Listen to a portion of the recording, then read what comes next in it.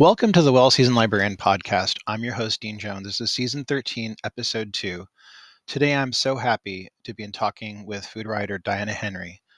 Diana was born in Northern Ireland and she is the author of cookbooks on subjects including cooking chicken, healthy eating, gastropubs, preserving Nordic cuisine, and more. She is a James Beard Award-winning author and beloved food writer with book sales in more than 950,000 copies worldwide. She has regular columns in the Daily Telegraph and Waitrose Weekend, and her work has appeared on BBC Good Food, House and Garden, Delicious, and Beyond. Her broadcast appearances include BBC Radio 4 and more. Diana has won numerous awards in her journalism and books, including Cookery Journalist of the Year, Cookbook of the Year from the Guild of Food Writers, Cookery Writer of the Year, and Cookery Book of the Year at the Fortnum and Mason Food and Drink Awards, Food Book of the Year at the Andre Simon Food and Drink Book Awards, and James Beard Award. Melissa Clark wrote in the New York Times that her writing, along with that of Yotam Ottolenghi, has mastered the art of combining familiar and global flavors in ways that take us past our collective culinary comfort level. Diana Henry is the author of 12 books including Crazy Water Pickled Lemons, Roast Figs, Sugar Snow, Plenty, Salt, Sugar, Smoke, A Change of Appetite, A Bird in the Hand, Simple, How to Eat, A Peach, and From the Oven to the Table. She is reissuing the book Figs, Sugar, Snow, and that's going to be reissued the day after this airing, and we're going to have links where you could purchase that ahead of time, or if tomorrow you could purchase it right away. I'm going to take you now to my conversation with Diana Henry that I enjoyed very much. I do apologize that for whatever reason I had a difficulty on my side sound-wise, and I sounded like my head was in a bucket, but luckily Diana sounded wonderful. And on we go.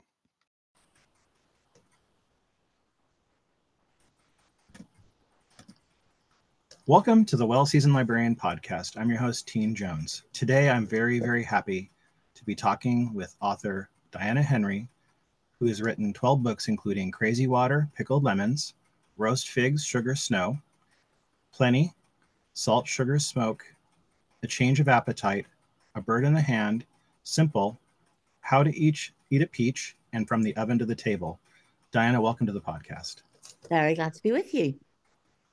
I really am so happy to be having you here today and be talking with you. I want to talk about your upbringing in Northern Ireland and how it influenced your love of food. I think I grew up right from a very early age in a household where food was important. It wasn't necessarily fancy, but my mum was an incredibly good cook, and she'd done domestic science at school, and she believed. I mean, I did when somebody first used the phrase "from scratch" to me, I thought, what the hell does that mean? Because that's cooking. You eat every day. You cook from scratch. So I thought that was a kind of odd thing. We just had good food every day. And also I think, well, certainly when I've traveled around the UK, I think that agricultural areas put more kind of effort into their cooking, and they're more knowledgeable about it. So my mum, she would just always know what particular kind of potatoes were in season, or she can know where the apples had come from. Had they come from Armagh? So we were always very aware of that kind of thing. And then my dad would get pheasants sometimes that people had shot, or he would get a gift of a wild salmon, because we had wild salmon in those days and it was delicious. So I think that food was, they couldn't be called foodies, my parents, because there was none of that kind of like pretension about it. But I think we honored food. My mother all the time, she used up leftovers, and she would never, ever, the idea of throwing bones out, that would be terrible. There would just be soup made. So that's what I've always done, which I think makes me quite old-fashioned in a way. But when I do that kind of cooking, like if there's a pot of stock on the hob here right over from the kitchen table, I feel that is a real home. I mean, my children will say to me still, oh mom, that smells gorgeous. And then at Christmas it changes, because you start using cinnamon and stuff like that. But I really think there's a kind of, and I think it's coming back because it's to do with climate change and everything, not wasting things and using every bit of an animal and all the rest of it. But I grew up like that. That wasn't odd. We didn't have anything out of season, partly because that wasn't the way then, but also in Northern Ireland, you didn't have fancy supermarkets. You Yeah. had, you had a butcher, you had a greengrocer's, and you went and you got what was in season, and that's all you could get. You have this story that I've heard you tell in other podcasts, and also I've seen it in written interviews, and I really just was really in love with it. Can you tell the story about how your teacher would read Laura Ingalls Wilder stories to you? Oh, that was really, I loved school when I was at primary school. That's kind of junior school, so that goes up to 11. And when we were 9 or 10, my teacher, Mrs. Monroe, and I can feel actually, even as I talk about this, when it got to the stage of the year when you put the lights on before you left school, so it was really quite dark. She would allow us. She would say, "Okay, put your head down on the table." And we were able to put our arms together and lay our heads down. And she would read us. She read us all of those Laura Ingalls Wilder books, starting with Little House in the Big Woods.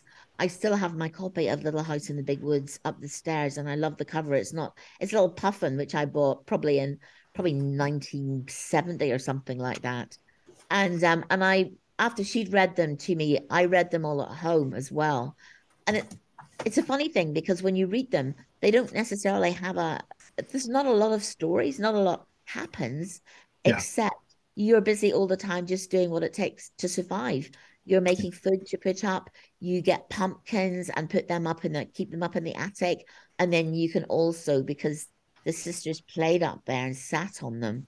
And then when maple syrup comes along, that's tapped. And I was completely, just ecstatic about this idea that you got something from a tree, and that then you would boil it, and that then it would turn into toffee if you boiled it to a high enough degree, and then you could pour it into snow, and then you could just break that up and have that with I don't know if they say this in the book, but I know what the kind of local thing is. They have those dill pickles and Yeah. warm apple juice, what you call cider. Yeah. um and I thought that was a great thing. And I was also very taken as well with, I'd read in other books, I read a lot of American stuff actually. I had an aunt who lived in Canada. She used to send us things about kind of, or me things, because I was the reader, kind of like about lumberjacks and, having a really hard time in the snow and cutting down wood. I seem to read a lot of books about survival and about families who cope with that. And I think I like the togetherness as well. And Yeah. that thing that cold weather brings, you kind of have to look after yourself and you have to look after each other. Um, but yeah, eventually I went to a sugar on snow party in Oh yeah. Vermont. But like I was 35 by the time I did that. I had to wait for a long time. And that was lovely. And I actually thought maybe it was just an idea. It was in a Laura Ingalls Wilder book and didn't exist anymore. But as well as going to the small parties, I saw those, notices for sugar on snow parties in kind of like on church halls, in village halls and stuff like that. And that they had ham and coleslaw and beans and whatever, and then their maple syrup as well. And I thought I'm very romantic about America. I mean, kind of like stupidly romantic when we think that how I felt about it when Trump was in power. Oh Um, God. Yeah. but I have, but I have very romantic ideas about New England, California, and definitely New York. So as a child, I was really drawn to that. Also, if you grow up in Ireland, you really think at that time, because there was the troubles, there have been other reasons for it in the past. You think a lot about leaving. And mostly Yeah. when you think about leaving, you think about America, because that's the next place over, really. When we went on holidays to Dublin when we were little, there was kind of four children, my mum and dad. So it was very expensive to go abroad, because you usually had to go through London. So that added another flight on top. So we didn't go anywhere abroad till I was 17. And when we went to Dublin, but for holidays every year, I would get my dad to take us to the airport, and then we watched planes taking off to go to Boston. I mean, this sounds mad now. My children have no, I mean, I'm only 60, but it was kind of, you have to remember that Northern Ireland was just a bit behind everywhere else here in the UK. And when I tell my boys felt they were kind of like ill done to when they hadn't been to Disneyland when they were 4. And it's like, look, I didn't go on a plane for years. But I think there's something kind of good about that. I think I have a real sense of wonder that hasn't left me. And I just spent a lot of time with my imagination and reading. And I started cooking when I was about 6, but initially it was just sweets and fairy cakes and that kind of thing. But I think the cooking gave me a chance to travel, and so did the reading. So I think all the stuff that has come out in the end was always kind of going to come out, even though this is not what I planned to be at all. I was a BBC producer for years. Um, but when you look at it, you think, yeah, she was always going to write and she was always going to cook. So, and she was still going to be yearning when she was 60. So, um, at what point did you decide, hey, I think I want to do some food writing. I want this to be something I do. When did that happen for you? That was very practical. I was 36. I just had my first child and tried to go back to work for Channel 4. I was going to do working on a program about the social history of gardening here Oh, in wow. the 20th century. Very interesting stuff and not depressing stuff. You thought it would be great. But I was never home before 9:30 at night. And then on the weekends I had to take him with me to go and do recce's for the filming. And Yeah. honestly, I also was quite sleep deprived because he was a really bad sleeper. So I'm not sure whether I felt awful physically or it was mental or it was both. But I just thought after 4 weeks back in television, and I had never had any intention of leaving it. But after 4 weeks, I just said, I can't do this. I really can't do this. I also didn't cope well with my young baby being looked after by somebody else. I just couldn't seem to accept that. Yeah. But I was lucky because I just thought I'm gonna, I'd trained as a journalist and I loved food. And people had been saying for a long time, you ought to try that. You ought to do that instead. So I I gave up. I got a part-time nanny who came with her friend with her little girl as well to look after Ted in the house. And I started writing pieces and sending them off on spec. And then I got commissioned, and then that was it. I think, to be honest with you, I think it's harder now. Partly because so many people want to do this for a Yeah. job, which is weird because it's not a good way to make a living. It's very precarious and it's really badly paid. Um, but that was it. I kind of thought this will work, but I had no plan. I just thought I'll keep running these pieces and hopefully I'll keep getting some of them commissioned and so it will go on. But I had no idea that I would get to where I have got to. Your first book was Crazy Water Pickled Lemons. I want to talk about that a little bit, but I also want to ask you, how did that kind of change things in your life? What writing? Yeah.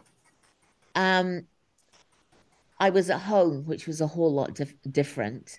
I'd been in kind of like very, you know, lovely noisy offices where people had lots of ideas and I think my favorite thing was working on a book program. I worked on a book program for quite a long time. So every day there were new novels arriving. We were thinking, what would we do about this one? What would we do about that one? So that kind of camaraderie and that thing of working with people, I mean, disappeared overnight, really. Wow. And that was kind of both good and bad because, I didn't want to be in office at that point. I wanted to be with Ted.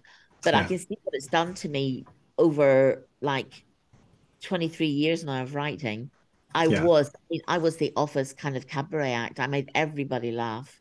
And after this long writing, you kind of think you're a quiet person a lot of the time.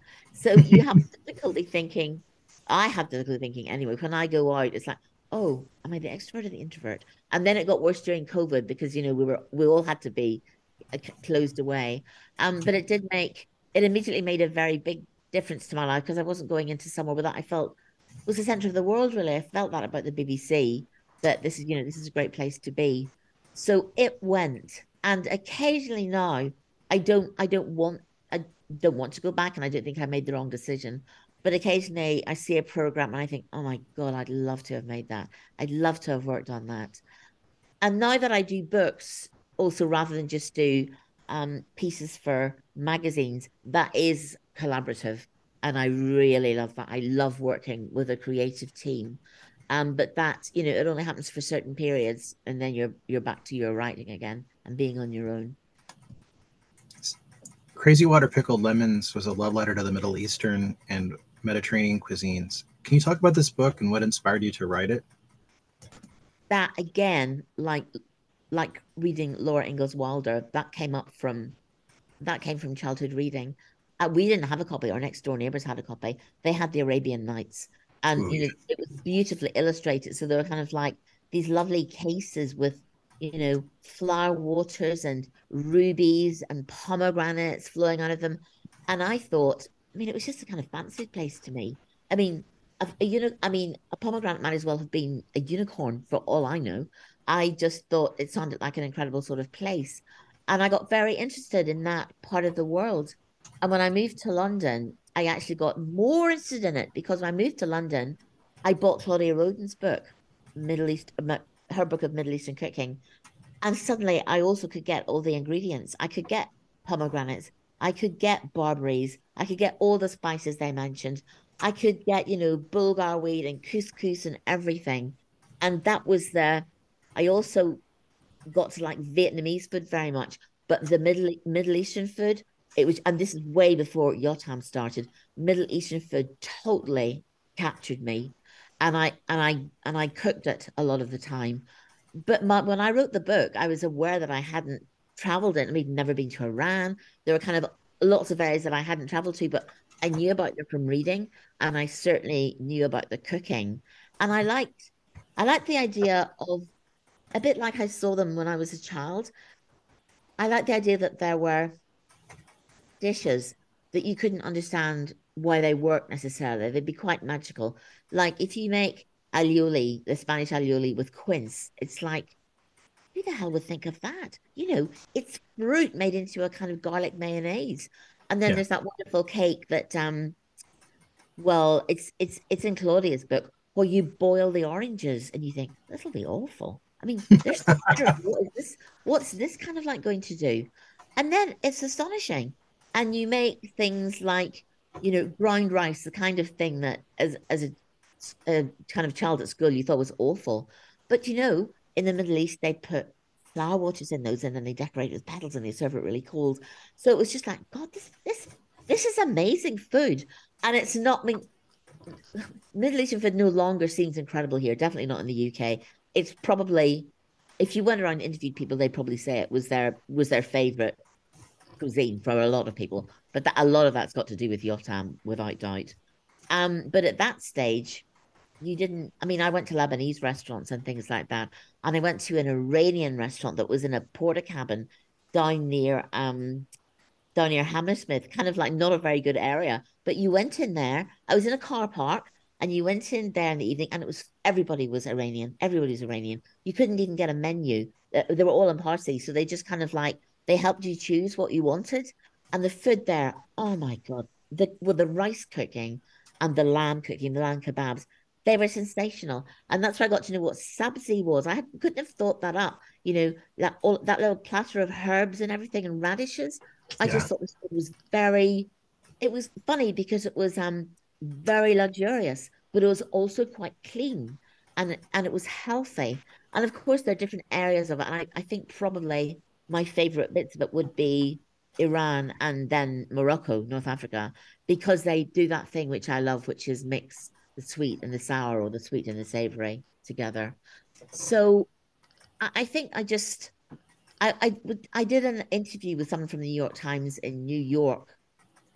I can't remember when it was actually, probably about 7 years ago.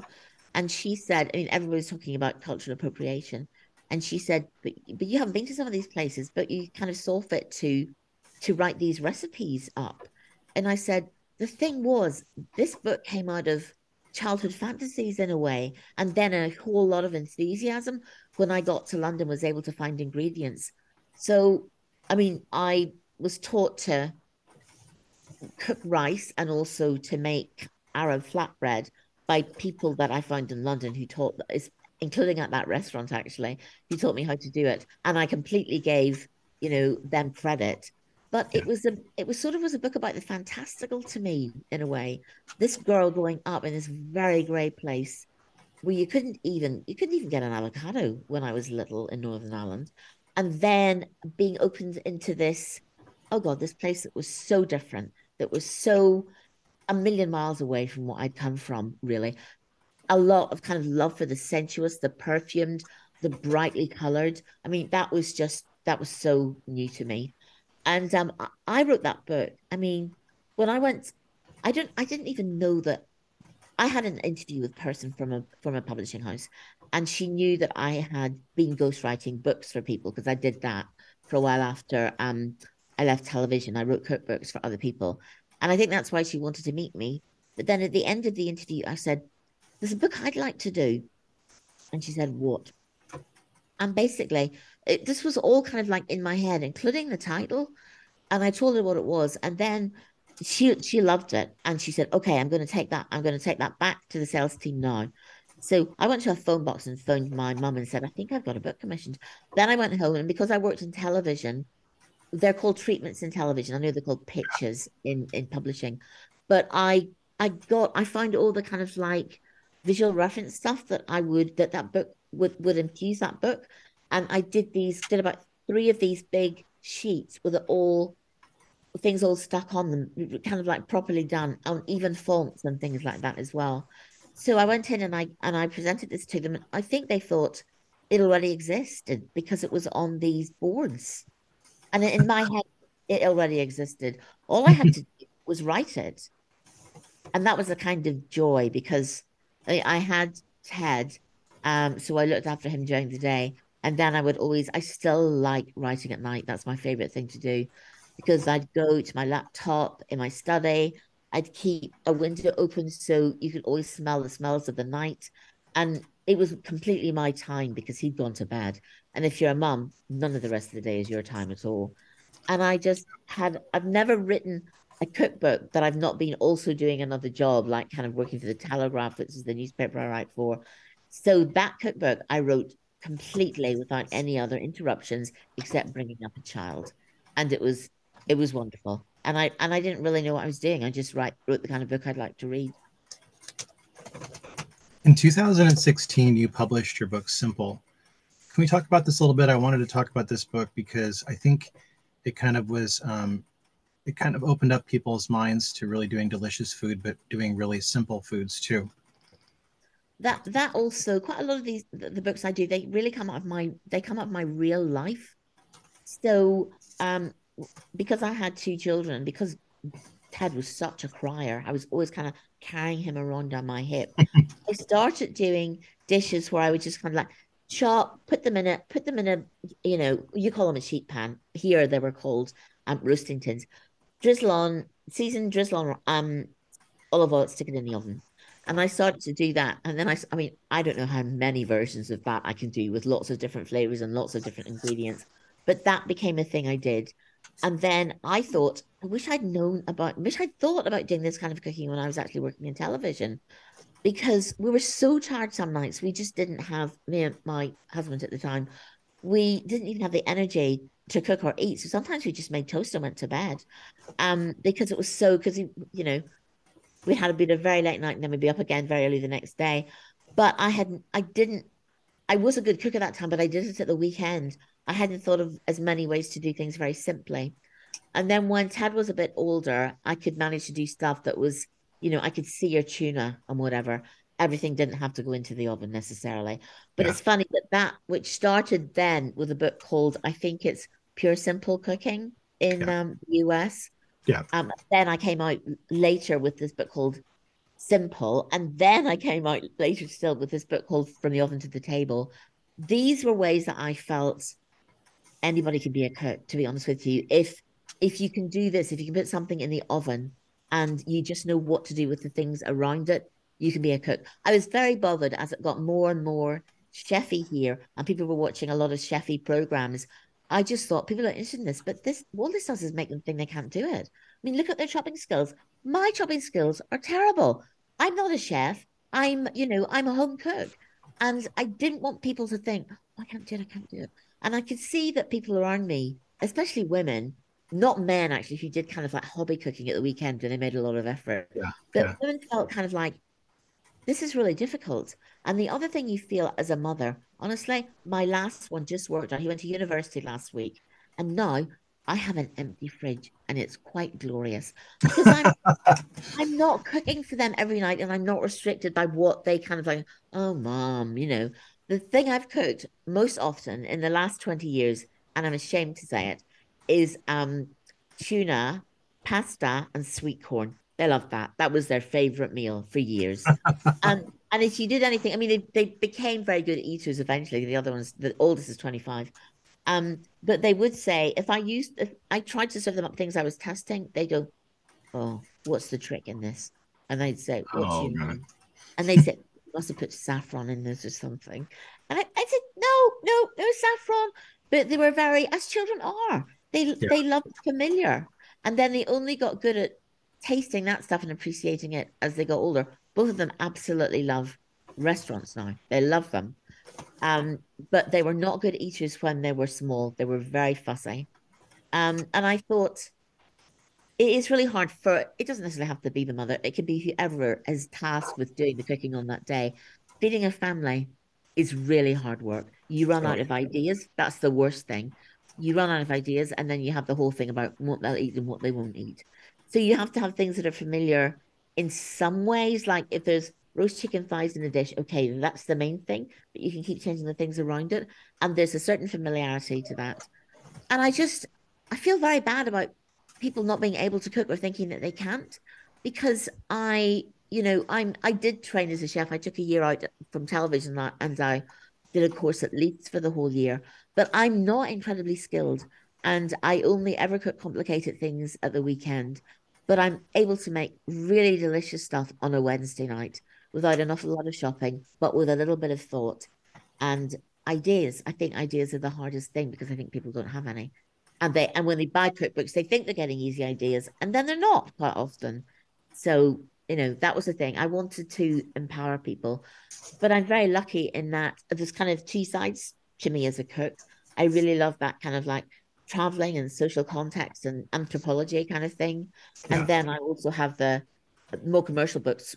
They sell better generally, but as well as that, they're kind of I want to do those books because I want people to kind of, people write to me and say, oh my God, we cooked out of your book all weekend and everything was out of from the oven to the table. These things made me look like an amazing cook. I think, great, that is music to my ears. I think that's wonderful. Yeah, it's no better compliment than that, I think. Oh no, none, honestly. In 2018, you came out with the book How to Eat a Peach: Menus, Stories, and Places. It's a unique blend of menus and essays. What made you decide to take this tact with this book? I had wanted for years to do a book of menus. And it's kind of funny because I think I did it just in time because I think 3 or 4 course menus are now they're kind of like going out the window. I mean, people eat, they're more keen to eat kind of several kind of like sort of main deal dishes with a plethora of vegetables and then a pudding. I don't think people go starter, main course, pudding, cheese, whatever. But I've always liked that. I love that kind of balancing of different dishes together in one meal and working out what will work. I mean, I suffered from depression. Well, I don't suffer from it anymore. It's okay these days. But at one stage I had to spend some time in a psychiatric hospital because I was suffering from clinical depression. But after I sort of lifted out of that, one of the things I did every night in the kind of like television room is I used to make up menus. And not just menus for me. I used to make up entire menus for restaurants that I would never own, but I would think kind of about what kind of restaurant it was, and then what would I be putting on that night. I mean, it was pretty much kind of Chez Panisse. It was an Alice Waters type restaurant. Yeah. What would I be offering that night to the denizens of Berkeley? And that made me so happy. And I don't know why that does that, but it's something I've done pretty much all my life is to make up menus, even though I wasn't necessarily going to cook them. I just like the thought of balancing and texture and color and the different flavors. I love thinking about that within single dishes as well as within a menu. But it also gave me a chance to kind of write about place, which is the other thing that I really love to do. I think that traveling, even though I'm not hugely traveled, I spoke kind of like stuck mostly to Europe, but I think it has a big impact on me. I think it's I don't know. I think I always find that food is the way into somewhere, and it's the way that you connect with people, which isn't surprising. If you go to Istanbul, which is wonderful but quite overwhelming city at first, and you end up there's a great place, I can't remember its name now. It's kind of like not on the main, it's on the you'd go over on the ferry to it. And he cooks these Turkish dishes that they're old. They've been around for, centuries. And you get to choose these and then you can talk to him. But you're tasting food not just of that area, but of people who've been living there for years and years. And I have this thing about always when I go places, I kind of think, could I live here? Could I live here? What would it be like if I lived here? And that gave me the chance to write about Mexico, Turkey, New York, all of these places that had a very strong, I had a very sort of strong love for, and I felt they had a very strong identity. And I don't know, it was another book that came out of yearning, really, yearning to travel, yearning to capture these places. And I loved writing that book. I absolutely loved it. But that is sold worse than any of my other books. I want to talk about a cookbook that has been reissued right now, Roast Figs, Sugar, Snow. It's a book that you've it's a new edition of a book that you reissued. How has your approach to food changed in the 2 decades since this was originally published? To be honest, I don't think it really has. I mean, I would still cook all of that food, but it's real food. I mean, I think now what we're used to is big unfamiliar flavors. We like that. We're looking for food that is faster by and large. I mean, there's some slow cooked things in there, but also even though they're rich flavors, they're kind of stuff that's simple. Any braise that you build up will be it's impossible to kind of like pull the various strands out of it. That happens because you put on another layer, and then time and the kind of softness of the actual technique itself makes that into a whole, which you can't then take apart. Um, but I think we're kind of well, I think we think slow cooking is slow, i.e., you have to stand there while it happens, and you don't. Slow cooking is really easy because you just leave things to happen, a bit like you do when you roast things. The oven does all the work. But I think we're much more into griddling, or and we're kind of like, well, I don't know what it's like there, but here it's kind of everybody wants new things. Gochujang. I mean, there's a little bit, there's a when all these kind of like new things come to the fore, there's a little bit before the supermarkets have picked it up, where your food editor is saying, on the newspaper that you're working, nobody knows what that is, Diana. And I said, trust me, they're going to know what this is like in 2 months' time. In 2 months' time, we'll all be sick of this. And but now it's kind of miso, fish sauce, da da da, and and I'm glad actually everybody has all the Middle Eastern ingredients as well. But that's a funny thing because part of the reason for wanting to write roast figs, sugar, snow was I had a big fantasy about Scandinavia, another place that I kind of thought was quite magical in a way. And when I went there at first, I went to Copenhagen. And I asked people what they were eating, on a Wednesday night, what they were cooking. And I was hoping to find people who were kind of curing their own herring and everything. And they're eating pizza and pasta. And I thought, oh my God. And that happened to a lot of the places I visited, unless they were very cut off, like in mountainous areas like Friuli in northeast Italy. It's not that I decided, oh, I've got to rescue these recipes, because that's not my job. It's not my business. I don't come from these places. But I wanted to look at areas with cooking with ingredients that you could also get in the UK. They're not, we're talking about roots and things like that, herring, cheeses, melting cheeses. So these are things that are accessible. And at that time, when I first wrote it, nobody was craving miso. But I thought I just want to record these, and I want to see what people are eating in these places. And but it started off with kind of thinking, God, nobody's curing their own herring anymore. How terrible is that? Because I can cure mine, and I'm not Danish. But then, since I wrote that book, it was kind of like that was a kind of became a jumping off point for the book that I'm still writing, and I've been writing for kind of like 25 years, called North. I've been traveling all over that time to the Nordic countries, including Iceland, to the north of Germany, to the Baltic states, Scotland, the very farthest islands of Scotland, like Shetland, which are really quite near um, Norway. And that's kind of weird, because when I started that, again, it was sort of, I want to record these dishes, but also I thought this stuff is on our doorstep, so this makes sense. Why are we're obsessed with the Mediterranean here, and that's not bad. I mean, I roast loads of trays of Mediterranean vegetables as well, but we're kind of like doing that. We're getting all our stuff in from greenhouses in Holland, and we're not doing anything with carrots and beets and cauliflower and the stuff that's here and that is not expensive and it is completely delicious. It's as if we kind of, well, don't really honor or respect or appreciate what's under our noses, and that's very human. But I wanted to show, partly in roast figs, and now again in this book that I'm working on, that this stuff is here and it's good, and there are interesting things you can do with it.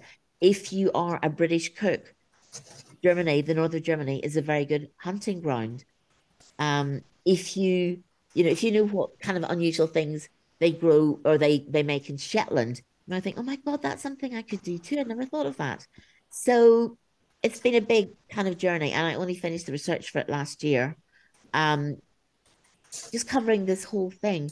I'm not I'm not against people loving kind of like southern countries of Europe. I think since we had Elizabeth David and before probably, and then started going on package holidays and things, we love the sun. We kind of like we think that Britain is kind of like bleak and drab and cold, and we cannot, we've been really drawn to, especially to Italy, I think.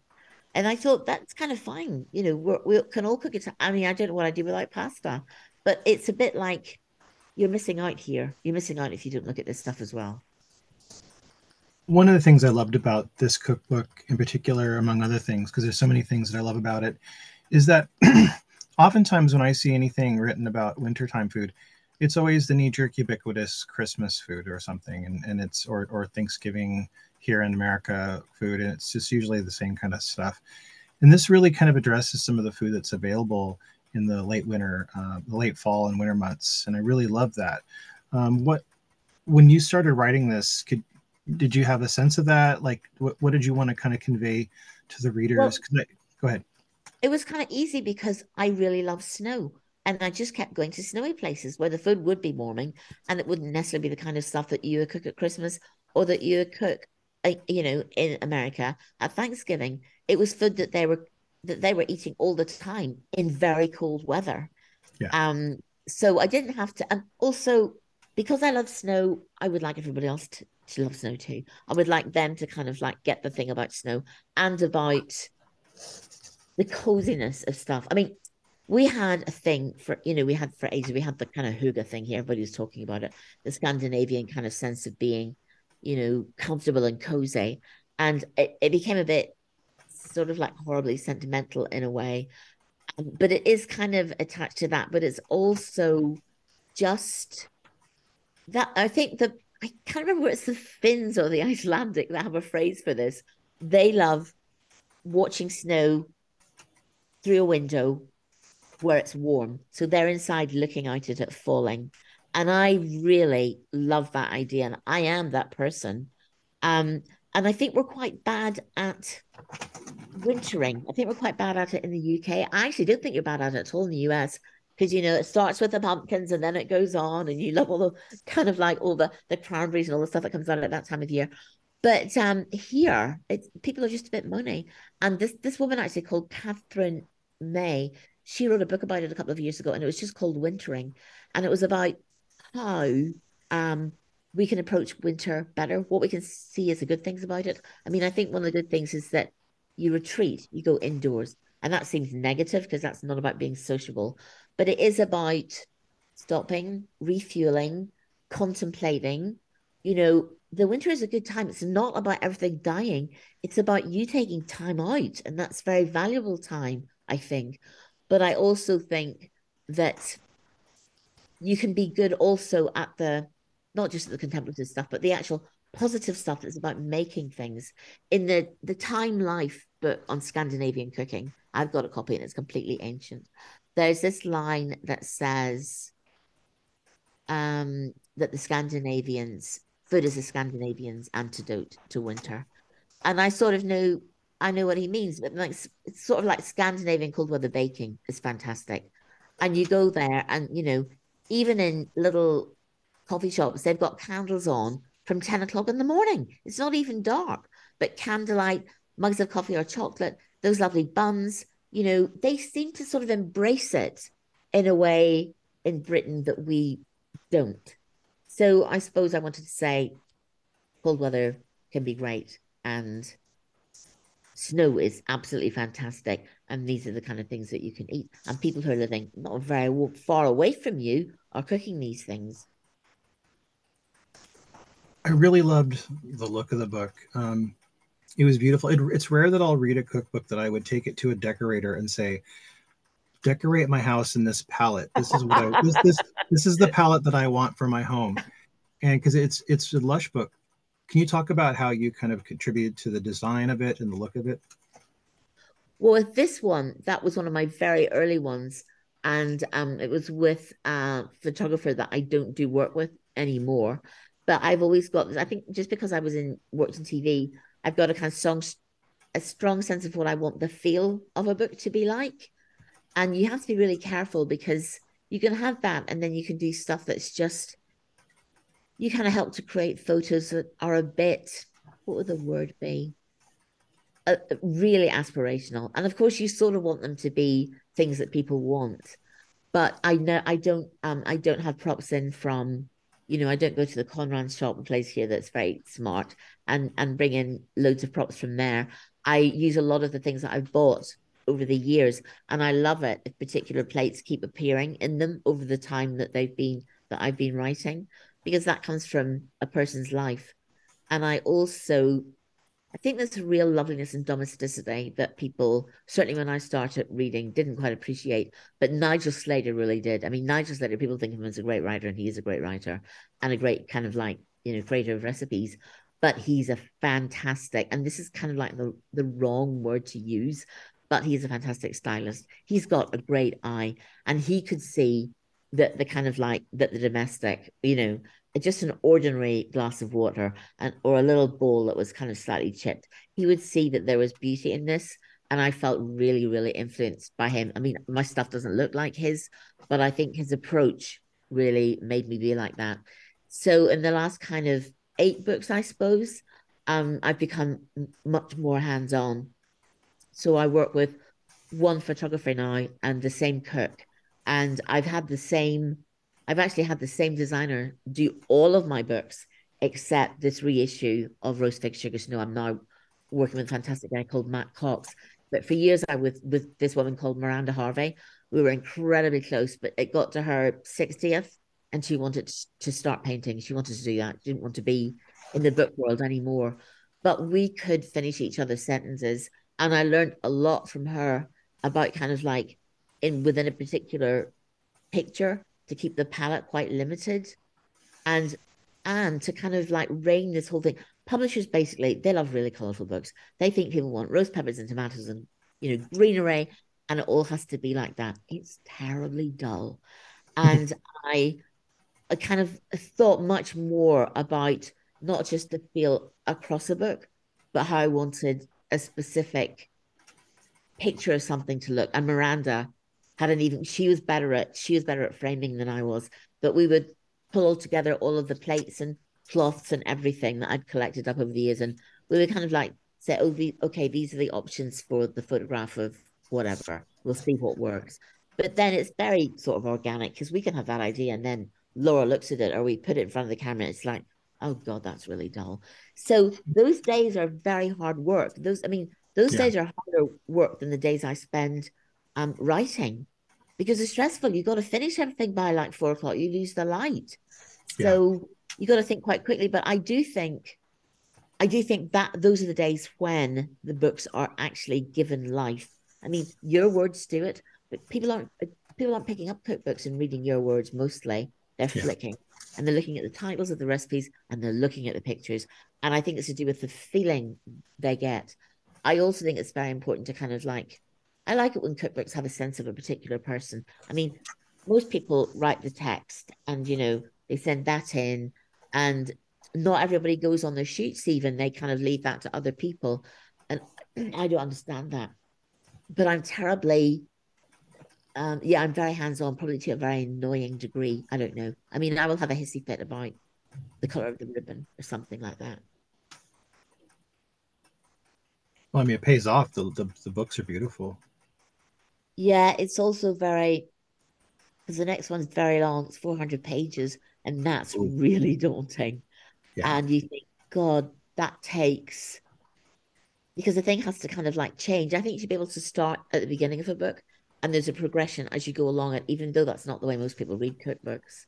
yeah. Um, but it's harder. But yes, I think I want a book to have a complete sense, and I really work hard on that aspect of them.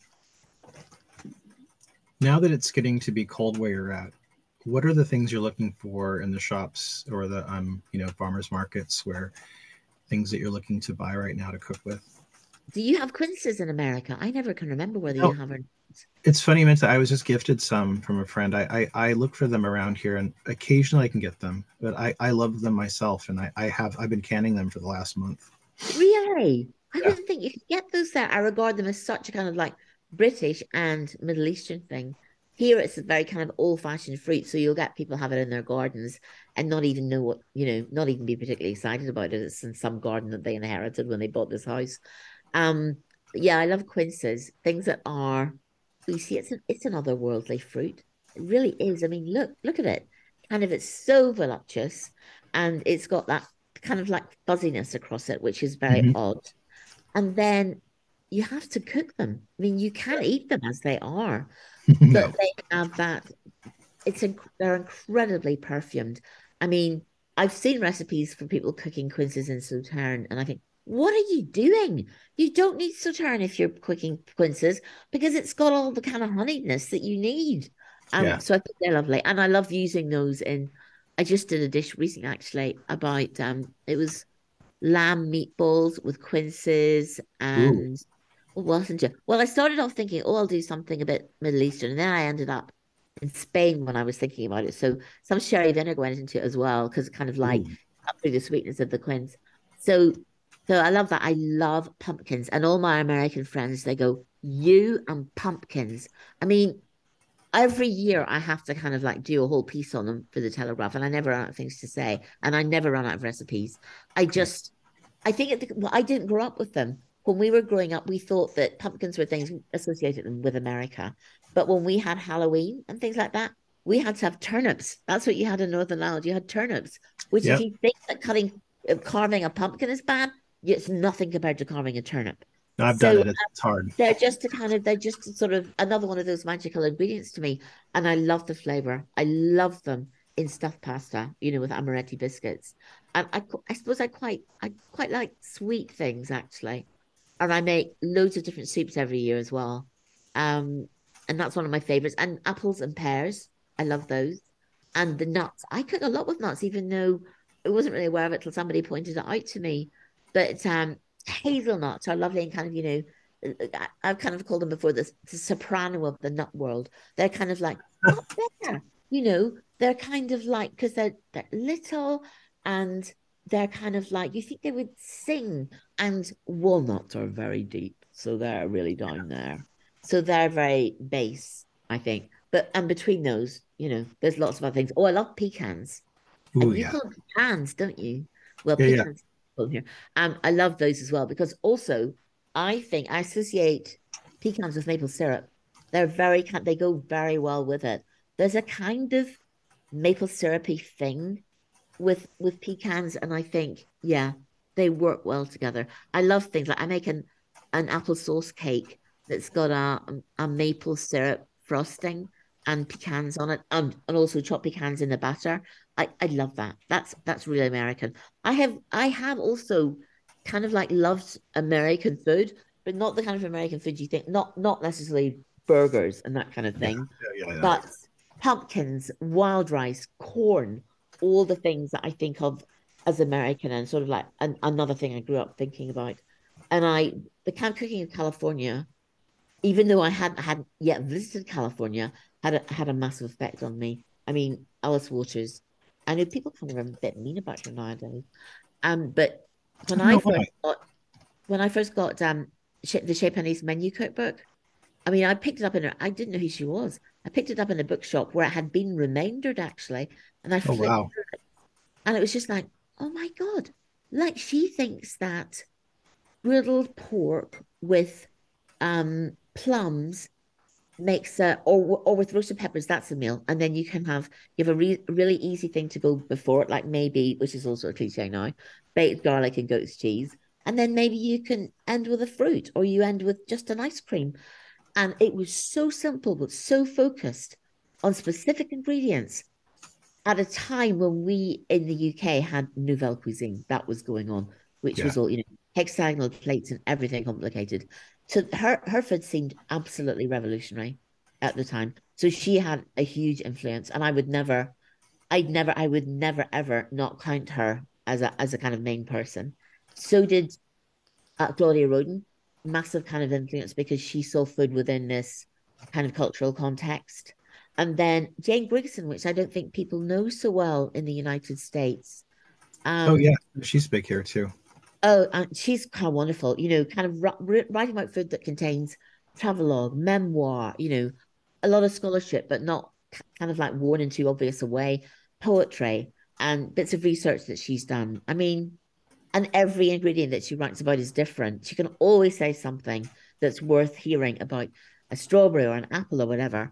So I don't think I'd probably be a food writer if it hadn't been for Jane Gregson, because I had no intention to be one. I just loved her stuff.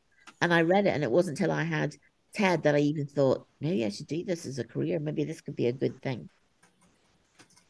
You said once in an interview that it's your mission to empower people to cook. Can you talk about this a little bit? I think that I have to, it's very interesting. We were talking about this recently, how people write up recipes. And I'm quite lyrical in the other things that I write. So it would be good to be kind of like a bit vague, kind of like handful of this and all of that. But I'm very aware. I've got friends who can't cook. They really hate it.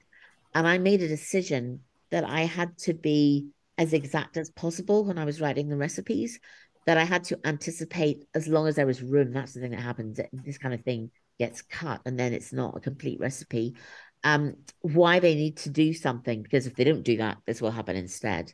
Otherwise, they just might leave it out because they're not experienced enough.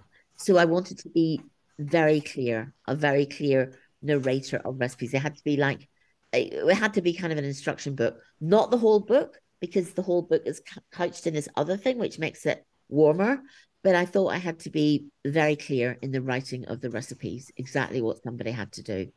And what's been interesting actually in rereading Roast Fig Sugar Snow, there's some things I don't understand myself. I'm looking at it from years later and I'm thinking, what do I mean? And I've rewritten things when I've kind of like come across that sort of thing. I did quite a lot of recipe rewriting for the book. And that was kind of a great joy because, it just means the recipes were better. And any recipe that anyone had ever contacted me about that they had trouble with, I retested and rewrote those as well. Diana, what's next for you? Oh, I have to finish North and I have to finish it by the end of 2025, which sounds like a lot of time, but it's not. So there'll be that. I'm already thinking about the book after that and the book after that again. So I have to get on with it because otherwise, I mean, I might actually not get all the books done that I'd like to do before I die. So, when I was very ill last year and actually, or 2 years ago, and did actually nearly die, I had my lungs hemorrhaged. I have this thing called vasculitis. When Oh I my God, came I'm out, sorry. I didn't think, oh, you got to slow down now. I thought, oh my God, well, you got to hurry up because there's all this stuff to be done. Plus, there's loads of the world to see. Plus, there's loads of books still to be read. So I had kind of more of a sense of urgency, and also nearly dying really makes you appreciate life. I mean, I think I was quite good at appreciating it anyway, but it does really do that. I think so, absolutely. Dan, I want to thank you for being on the podcast. I've loved getting a chance to talk to you. It's been wonderful. Been a pleasure. That was my conversation with Diana Henry. Her book, Figs, Sugar, Snow, will be out tomorrow as of this release, and you could purchase this today in advance, or you can purchase it tomorrow right away. It's available through all major online book retail outlets, and you can also get it at all better bookstores. Next week, we're going to be speaking with author Jacqueline Chiolori with her book We Cook Filipino. We'll be talking with her next week. Until then, I'll see you at the library.